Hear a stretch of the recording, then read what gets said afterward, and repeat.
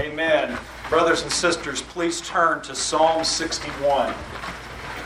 Psalm 61 this morning. I know that you are glad to have your pastor back so that you don't have to wonder who's going to be in the pulpit today.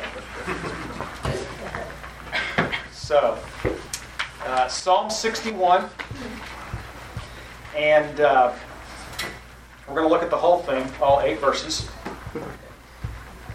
This is the word of the Lord. To the choir master with stringed instruments of David. Hear my cry, O God. Listen to my prayer. From the end of the earth I call to you when my heart is faint. Lead me to the rock that is higher than I. For you have been my refuge, a strong tower against the enemy. Let me dwell in your tent forever. Let me take refuge under the shelter of your wings. Selah. For you, O God, have heard my vows. You have given me the heritage of those who fear your name. Prolong the life of the king. May his years endure to all generations. May he be enthroned forever before God. Appoint steadfast love and faithfulness to watch over him. So will I ever sing praises to your name as I perform my vows day after day. Let us pray. Our Father, we are awed and we marvel that we can call you, the God of the universe, our Father. We thank you that you gave up your only Son to save us. We thank you that you have given Holy Spirit to be with us forever. We thank you that you have revealed your mind to us in your word. So we pray, Father, that now through your word preached, that we all would be built up in our most holy faith, that any here who are unrepentant would be given the grace to repent, and that with the eye of faith we would all see Jesus, the King of this cosmos. And it's in his name that we pray. Amen. If you are a regular reader of the Psalms, and you should be, you might think that Psalm 61 sounds a lot like many of the other Psalms that David writes. David feels very far away from God. He's oppressed by his enemies, and he prays for God to be faithful and to deliver him from his troubles. Sounds like a lot of things that David writes in the Psalms. Many of his Psalms have these same themes. So what is it that is distinctive about Psalm 61? I did what preachers are supposed to do, and I read a handful of commentators in preparing for this sermon, and I found that a lot of them struggled to find something distinctive about this psalm as well. But I kept at it. And as the Lord normally does, you just got to keep at it and press into the text, and then finally there's this aha moment. And it's like, bingo, illumination, now I can see what's going on, what's distinctive here. In this psalm, there is a very clear progression that happens through the psalm. It's why we've titled the sermon, From World's End to Enthroned. David, he is at the very ends of the earth when he writes this psalm. And he expresses his hope, as he's at the ends of the earth, he expresses his hope that God will lift him up onto a very high rock away from his enemies. But mere deliverance to a high rock isn't enough for David. He goes further. He goes further and says, not only does he want to be on a high rock, he wants to dwell in God's tent.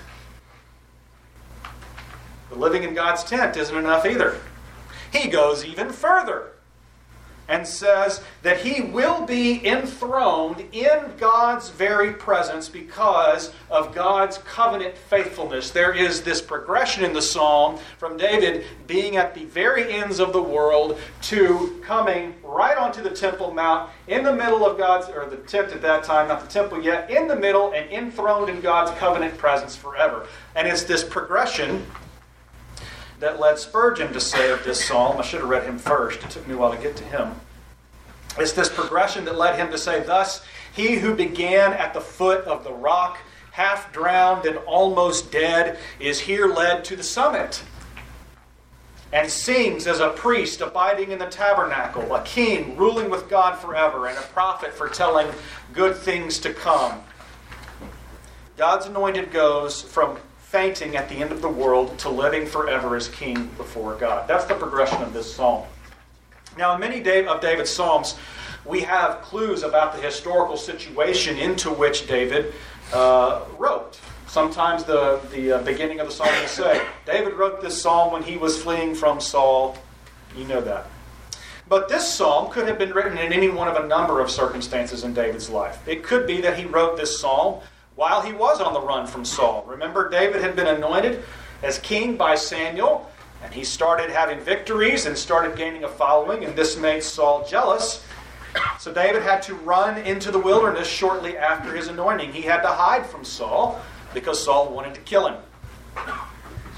So this psalm could fit easily into the second half of 1 Samuel, but it could also fit into the second half of 2 Samuel. After David sins with Bathsheba, Absalom, his own son, sought to kill David and to take the throne. And what was David forced to do? He's forced to leave Jerusalem. He has to go on the run again, away from his own throne, away from the tent of God in Jerusalem. He could have prayed this psalm during that time. There could be another situation we don't know about that led David to write this psalm. But the fact that we don't know the particular historical situation illustrates, in my view, one of the great wonders of God's Word. God has so written His Word that the very same words can apply in multiple different life situations. The words of the same psalm can hit home to Christians who feel swallowed up by their own sin. And yet those same words can also speak to Christians who are enduring unbearable loneliness. The same words can speak to the Christian who's standing at the crossroads of a major life decision, and also to the Christian wondering what in the world they did to cause their children to walk away from God. It's a great glory of God's Word. The same words apply in multiple situations, and this psalm is no exception. There's three things I want us to see out of this text this morning, real easy to remember: the rock, the tent, and the throne. The rock, the tent, and the throne. So first, the rock. We see this in verses 1 through 3. This psalm is a prayer to God, but notice in verse 1 that David dispenses with the pleasantries and gets right to the point. He's so bold that he even commands God to listen right out of the gate. Hear my cry, O God. Listen to my prayer. David had boldness in his approach to God because many of his psalms start this abruptly. It's almost as if he had an inkling of what we have in Jesus Christ, that we can approach the throne of God boldly to receive mercy and grace in time of help and need. He doesn't start out with our Father who art in heaven. He just comes out saying, help me. I'm particularly encouraged by how the poetry of verse 1 works. Very often in the Psalms and in other poetry of the Old Testament, the writer will arrange his poem in groups of 2 lines. And in these groups of 2 lines, the second line will restate and help explain the first line. And that happens here in verse 1, and so I want us to notice how knowing an academic point like how Hebrew poetry works actually has relevance for your life. God is into grammar. It's important to Him. Hear my cry, O God. Listen to my prayer. Do you see? If the second line is a restatement of the first line, then what has David said? David has said that crying out to God and praying can be the exact same thing. Have you ever been so far at the end of your rope? Of course you have. Been so far at the end of your rope that you just cried out to God and there's not really any words that you can find to express what's really going on in your heart? Did you know that even when you cry out to God and you can't find the words to express what you really feel, did you know that God actually hears that as prayer and that He actually knows the words that you can't speak? That's exactly what the great letter of Romans says, isn't it? Romans chapter 8. You did not receive the spirit of slavery to fall back into fear, but you have received the spirit of adoption as sons, by whom we cry, Abba, Father. Romans 8:26. The Spirit helps us in our weakness, for we do not know what to pray for as we ought. But the Spirit Himself intercedes for us with groanings too deep for words. That is, those of us who groan in such a way that we can't find the words, the Spirit intercedes for us. What a wonderful reassurance that when I'm at the end of my rope and I can only cry and groan before God, He understands exactly what I'm saying in my heart because the Holy Spirit is interceding for me. We see in verse 2 while David is crying out in prayer like this, he's at the end of the earth and his heart is fainting. It could be that when David says that he's at the end of the earth, that he truly is at the very end of the land given to Israel. That would make sense if he's, hanging around down there in the Dead Sea because he had to run away from Saul. But David could just as easily be speaking metaphorically like we do. In our moments when we cry out to God, does it not feel like we're at the end of the world and we're separated from everything good? And in such times, don't we feel that we have a heart that is on the verge of breaking? Of course. All Christians know this feeling. It doesn't mean you're unsaved when you go through this experience. It is part of normal Christian experience to have times when, for whatever reason, we feel like we're about to be swallowed up by darkness. And we feel that we're at the very ends of the world. That's normal. So David calls out to God in this state and he begs God. Second half of verse 2, he says, "Lead me to the rock that is higher than I." Why is it that David would want to go to this high rock? Well, the reason's in verse 3. "For you have been my refuge, a strong tower against the enemy." We see here the last line of verse 3. What's prompted this whole crying out episode? Some sort of enemy is oppressing David, and his only deliverance will be if God takes him out of the far-off wilderness and places him on top of a high rock away from the reaches of the enemy. But notice who David identifies as the rock. What does he say, verse 3? "Lead me to the rock that is higher than I, for you have been my refuge." God Himself is the rock that is higher than David. God Himself is the refuge and the strong tower. When we're at the end of our rope crying out to God, we need God more than anything else. Of course, we'd like the situation to be resolved. But really, we need God. Whoever the enemy is, whether it's a person who's doing us wrong, or whether Satan is assaulting us with temptation, or remembrances of past sin long forgiven, it's God we need to lift us up onto Himself. He's the rock who's higher than we are. So that's the rock. Second, the tent. The tent. That's verses 4 and 5. It's a wonderful blessing to have refuge in God, our rock, but David wants even more of God. He doesn't want to be merely protected from the enemy. David says, he goes further and he says, verse 4, "Let me dwell in your tent forever." Let me take refuge under the shelter of your wings. What is this tent that David is talking about here? Well, David's speaking of the tabernacle. Remember, during David's life, Israel's temple is not yet built. God's covenant presence dwells in the tabernacle. It's the tent that was made by Israel under Moses in the wilderness. David doesn't want to be merely protected by God. David wants to live where God lives. And God's covenant presence dwelt in that tabernacle. David often expresses a desire to live where God lives in the Psalms. I absolutely love Psalm 27, verse 4. "One thing I have asked of the Lord, that I will seek after, that I may dwell in the house of the Lord all the days of my life, to gaze upon the beauty of the Lord and to inquire in his temple, or to meditate in his temple. David longed to live in God's house and to look upon God and inquire or meditate upon God. He puts the same truth in another way. In the second half of verse 4, he says, let me take refuge under the shelter of your wings. This phrase, under the shelter of your wings, it's picturing a mother bird protecting her young. It could even be, some have said that this is a reference. Remember the Ark of the Covenant, what was it that sat on top? On the mercy seat, it was two cherubim with their wings outstretched over the mercy seat. And some have even said here that this could be a reference to the cherubim. And David wanting to take refuge in God's covenant presence, represented by the wings of the cherubim on the mercy seat. The picture of being sheltered under God's wings is used vividly in the book of Ruth.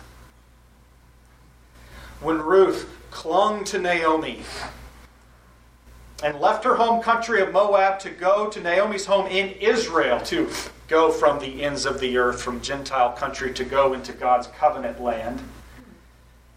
When Ruth does that, Boaz praises her for her loyalty. And he praises Ruth by saying in Ruth 2, all that you have done for your mother-in-law since the death of your husband has been fully told me, and how you left your father and mother in your native land, and you came to a people that you did not know before. The Lord repay you for what you have done, and a full reward be given you by the Lord, the God of Israel, under whose wings you have come to take refuge. Then, you remember the story when Ruth goes and she lays down at Boaz's feet to give herself to Boaz because he is the redeemer of the household. And she looks at him and she says, spread your wings over your servant, for you are a redeemer. The outstretched wings of God speak to God's covenant redeeming presence. To be under God's wings is to be redeemed and to live in covenant relationship with God. So what is the ground for David's request to live in God's house? Verse 5, it's that David has been bound to God by a covenant. David has made vows to God arising out of this covenant relationship. And in return, God gave David a heritage. He gave him a heritage. That heritage is the land of Israel itself. The Old Testament speaks of Israel's land as Israel's heritage. If you like, God's house stood on God's land. Just like, right, our houses stand on our land. If you've got a farm or a hobby farm, right, this is my house and it's on my land, right? Same idea. God made a covenant with Israel to bring them onto his land, and David expresses that he wants to dwell on that land in God's house. When we're at the end of the earth crying out to God, don't we really just wish that God would just kind of come and pluck us up out of the world? Just disappear. That's why it's so good for pastors to go on sabbatical. Because it's like, I can disappear from the world for a while. It's a lovely thing about the Sabbath. We get to disappear from the world for a whole day every week.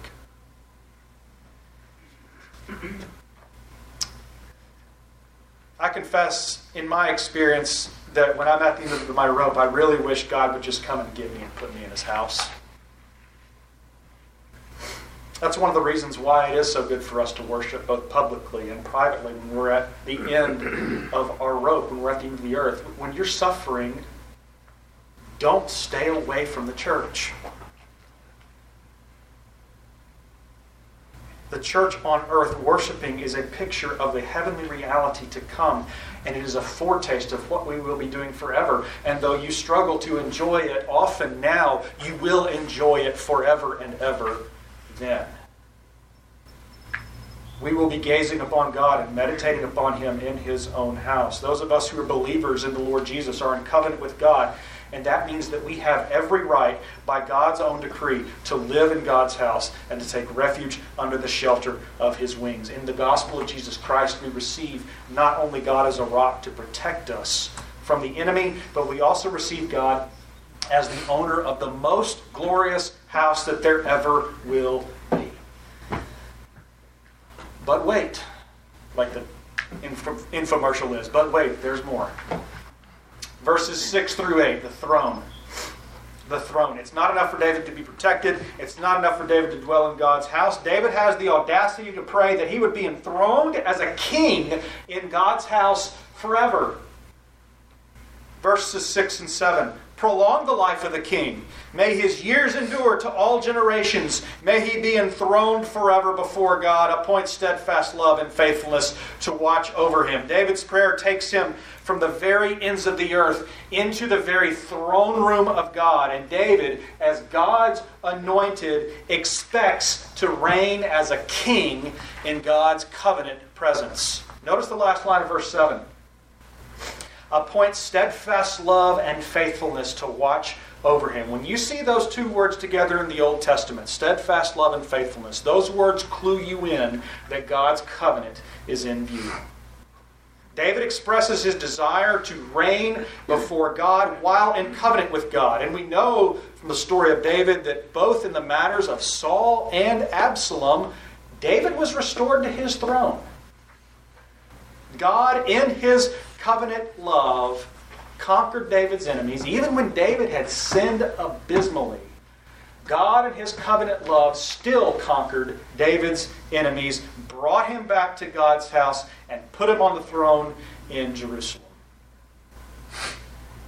Notice, again, very closely, look at the second line in verse 6 and the first line in verse 7. May his years endure to all generations. May he be enthroned forever before God. Who's David talking about? David, when he wrote this psalm, well, David ultimately died. And he knew when he wrote this psalm that he was going to die. He knew when he wrote this psalm that he would not live forever.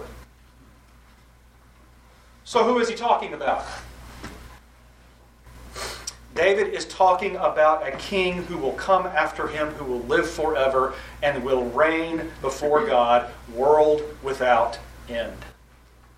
He's talking about Jesus Christ, the one descended from David according to the flesh, but declared to be the Son of God in power according to the Spirit of holiness by his resurrection from the dead. Jesus Christ, our Lord, or if you will, our King.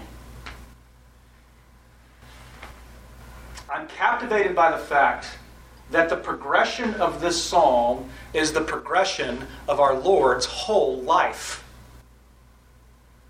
He comes into the world as a baby, and what must happen immediately? There's a usurper on the throne who hears that the King of the Jews has been born. And what does he seek to do? He seeks to kill him immediately. So what does Jesus have to do when he's born? He has to go on the run out of his homeland into Egypt because his enemies are after him. He has to go out to the ends of the earth. And when he's finally allowed to come back to his homeland, where does he live? Galilee. Backwater country in the first century. Away from the temple in Jerusalem. He can't come to Jerusalem. He grows up at the ends of the earth. And then when he begins his public ministry, what happens? He is baptized by John the Baptist. He's anointed as king by the Holy Spirit. The Holy Spirit descends as a dove, and a voice from heaven says, "This is my Son in whom I'm well pleased. Listen to him." He's anointed by the Holy Spirit as his baptism. And then what happens immediately? Does he go and take the throne in Jerusalem? No. Immediately, the Spirit drives him out into the wilderness to be tempted by Satan. He goes again to the ends of the earth to be tempted by the greatest enemy, Satan. He spends much of his ministry in Galilee. And when he does venture to Jerusalem during those 3 years, what's happening? He's hiding from those seeking to kill him because his time has not yet fully come. And the whole thing comes to a crescendo when he comes into Jerusalem on the last week of his life. He comes in on Palm Sunday, and everybody's saying, "Hosanna to the Son of David." Here comes the King. The King is finally coming. He's been at the ends of the earth for his whole life, and now he's coming into Jerusalem, and he's going to be enthroned before God forever, but he's finally captured by his enemies. He's put through a sham trial, and then he's murdered on a cross. And where is it that Jesus goes while he's on that cross? Jesus goes to the very ends of the earth on the cross. Far, far away from God, that he might atone for our sins. I mean, you can almost hear him praying in the Garden of Gethsemane. And on the cross, hear my cry, O God. Listen to my prayer. From the ends of the earth, I call to you when my heart is faint. That is not far off from my God, why have you forsaken me? But what comes after Jesus' sacrificial death for us? What does it say? Who for the joy set before him endured the cross, despising the shame, and what? Seated at the right hand of the throne of God. He's enthroned in God's very presence. Jesus, after he dies for us, he resurrects, he ascends to heaven for us, into the very house of God. It says that he ascended into heaven, and it's almost as if the heavens split apart, and he goes and he sits down at God's right hand to serve as our high priest forever, to serve as our king forever. Psalm 61 is the story of Jesus' whole life. And I want us to consider a final aspect as we close this morning. This psalm is the story of a Christian's whole life as well. Remember the story of the prodigal son?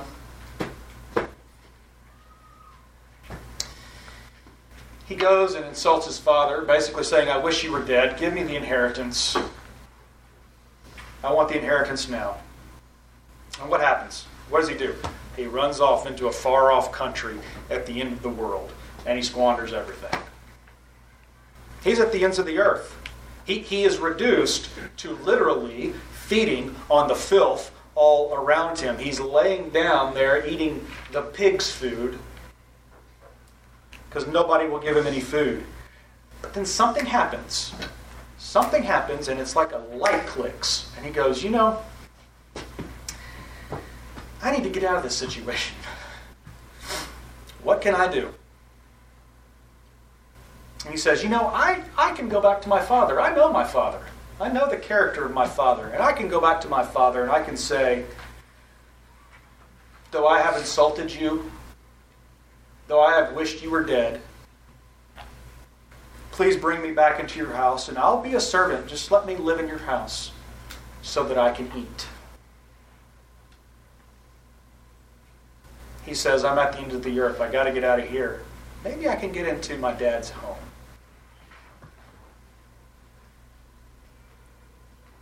But when he comes back home, does he merely live in the Father's house?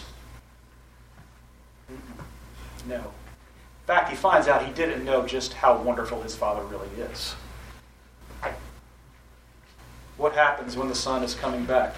He says, Father, I've sinned against you. Be quiet. Bring quickly the best robe and put it on him, and put a ring on his hand and shoes on his feet. This my son was lost and is now found. He will be clothed like a king, and he will rule over my house. If you are a Christian, this is your story. When we were dead in our trespasses and sins, we were made alive together with Christ. And what does Ephesians say? That God raised us up with Christ and did what? Seated us with Christ in the heavenly places. Christians go from the very end of the world to reigning with Christ forever in God's house as sons and daughters. If you're not a Christian, why not? You got 30, 40 years of enjoying something here to compare with reigning with Christ forever? Really? That's what you're giving up reigning with Christ forever for?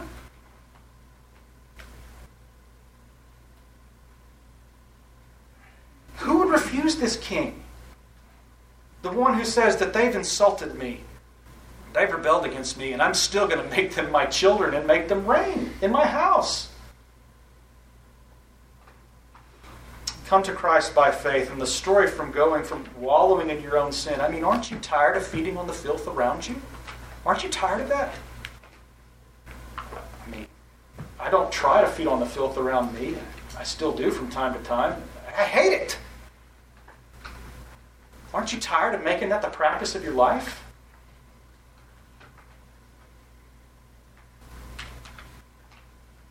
Come to Christ by faith. And this story of going from wallowing in your own sin to reigning with Christ forever, that's yours. That's all it is. It's totally free. And when we come to Him by faith, knowing this story to be ours, it gives us joy in verse 8.